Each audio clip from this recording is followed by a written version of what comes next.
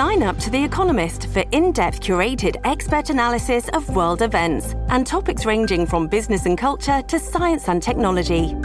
You'll get the weekly digital edition, online-only articles, curated newsletters on politics, the markets, science, culture and China, and full access to The Economist Podcast Plus. The Economist is independent journalism for independent thinking. Go to economist.com and get your first month free. Cats at Night. Now, here's John Catsimatidis. Yeah, right now we have former Ambassador John Bolton. And my God, what's going on in Europe? What's going on with Russia? What's going on with Ukraine? Only he can tell us. And Iran. And Iran. Oh, my God.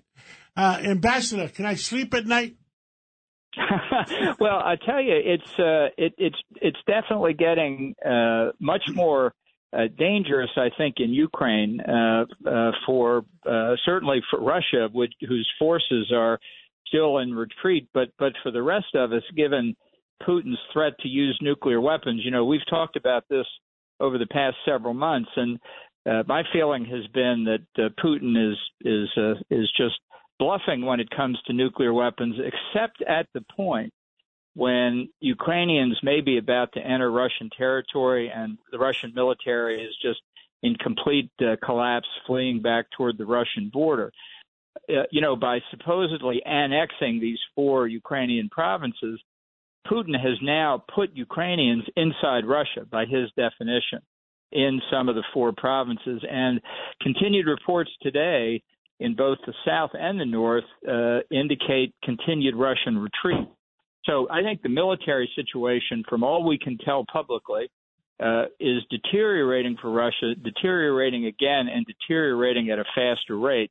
So to the extent that Putin feels his domestic political position is now very much in danger, and I think it's in more danger even than the last time we talked, more in danger than any point since the invasion, I think it follows from my earlier logic that we're now closer to him actually doing something with a nuclear weapon. Still not there yet, but I think our planning really needs to proceed. I understand that's what the Biden administration is doing. I think it's very important to think about this. John, this is Pete King. Is there any chance you see that the military or the intelligence people in Russia could ease Putin out? Well, if there's going to be a change of government, that's what's going to happen. I think you're exactly right. There's no civilian constitutional mechanism really that can get Putin out. Even back in communist days, there was a Politburo that could tell Nikita Khrushchev after the Cuban Missile Crisis, for example, it was time to retire. They don't have that now. It's just Putin and his friends. That's the government.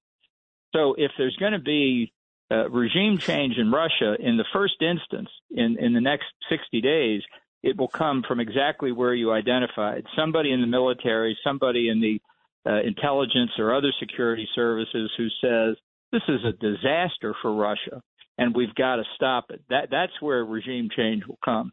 John, talking about a regime change, in Iran, I guess it was back in 2009, there were those massive demonstrations, and a number of us felt that the Obama administration should have done more. Now, how do you compare that to what's happening today in Iran? Can we get more involved without giving anything away? Where do you see this leading? Well, I think these demonstrations, on top of the existing economic dissatisfaction, which is very widespread all across the country, this is the most threatening period for the Ayatollahs than at any point since their revolution in 1979. The thing about the 2009 demonstrations, they were concentrated in Tehran, 1 or 2 other big cities. The people in the streets were the privileged middle class who knew the election had been fraudulently conducted, and they were put down by the Basiji militia. What I'm hearing, and these reports are anecdotal and scattered, is that there may be signs that the Iranian military, the regular military, is splitting from the Revolutionary Guard, seeing what's happening, seeing the repression against the demonstrations occasioned by the murder of this young woman, Masih Alina, for violating the guidelines of the morality police.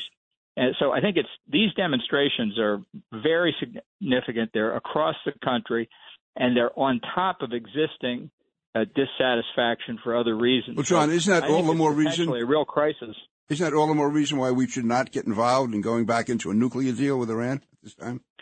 100%. I don't see how the Biden administration, I don't see how even the Biden administration at this point can possibly contemplate going back into the nuclear deal. And I think we have to be open to helping the dissidents in Iran. It does not mean military force. I think we should help the dissidents in Russia, too. It does not mean military force. It means assisting them with communications, providing some resources, getting them the ability to coordinate internally. They're the ones on the scene. It's their future at stake. They've got the main responsibility. But for us just to sit back and wish them good luck, I just don't think is enough. Ambassador, the Saudis, the Russians are pushing $100 oil because to the Russians it means $1 billion a day.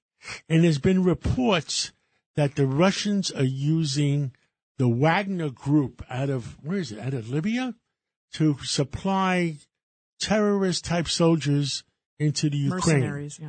Mercenaries. Give us your thoughts, and have you heard about this? Well, I think, number one, you're absolutely right. OPEC's probably about to cut back production to get international oil prices up. This would be a gift for Russia, to be sure. But I think now Putin is pulling in mercenaries, troops, guerrillas, whatever he can find, anywhere he can find them, to throw into the battle in Ukraine. I think the situation for him is desperate enough that terrorism wouldn't bother him in the slightest. He may see that as one of the few things that can work. So I think, for example, the threat of assassination against Zelensky is probably up again, and I think we can expect to see attacks on Ukrainian civilian assets more and more. That because the Russian military on the ground in Ukraine right now seems to be not just in disarray, but growing disarray.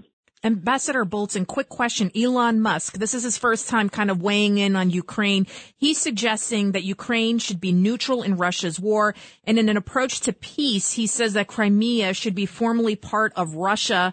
And Ukraine's ambassador to Germany weighed in and gave some not so nice comment back to Elon Musk.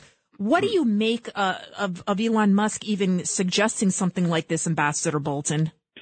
I think he should stick to building Teslas, and I wouldn't go to Ukraine anytime soon if I were he. Look, I think he may have the best interest of the people of Ukraine at heart, but he has proposed something they will never accept. Ambassador, thank you so much for coming on, and we'll have you on again real soon because the American people deserve to know what the heck is going on. Well, thank you. Glad to do it. Thank you. It's Cats at Night on the Red Apple Podcast Network.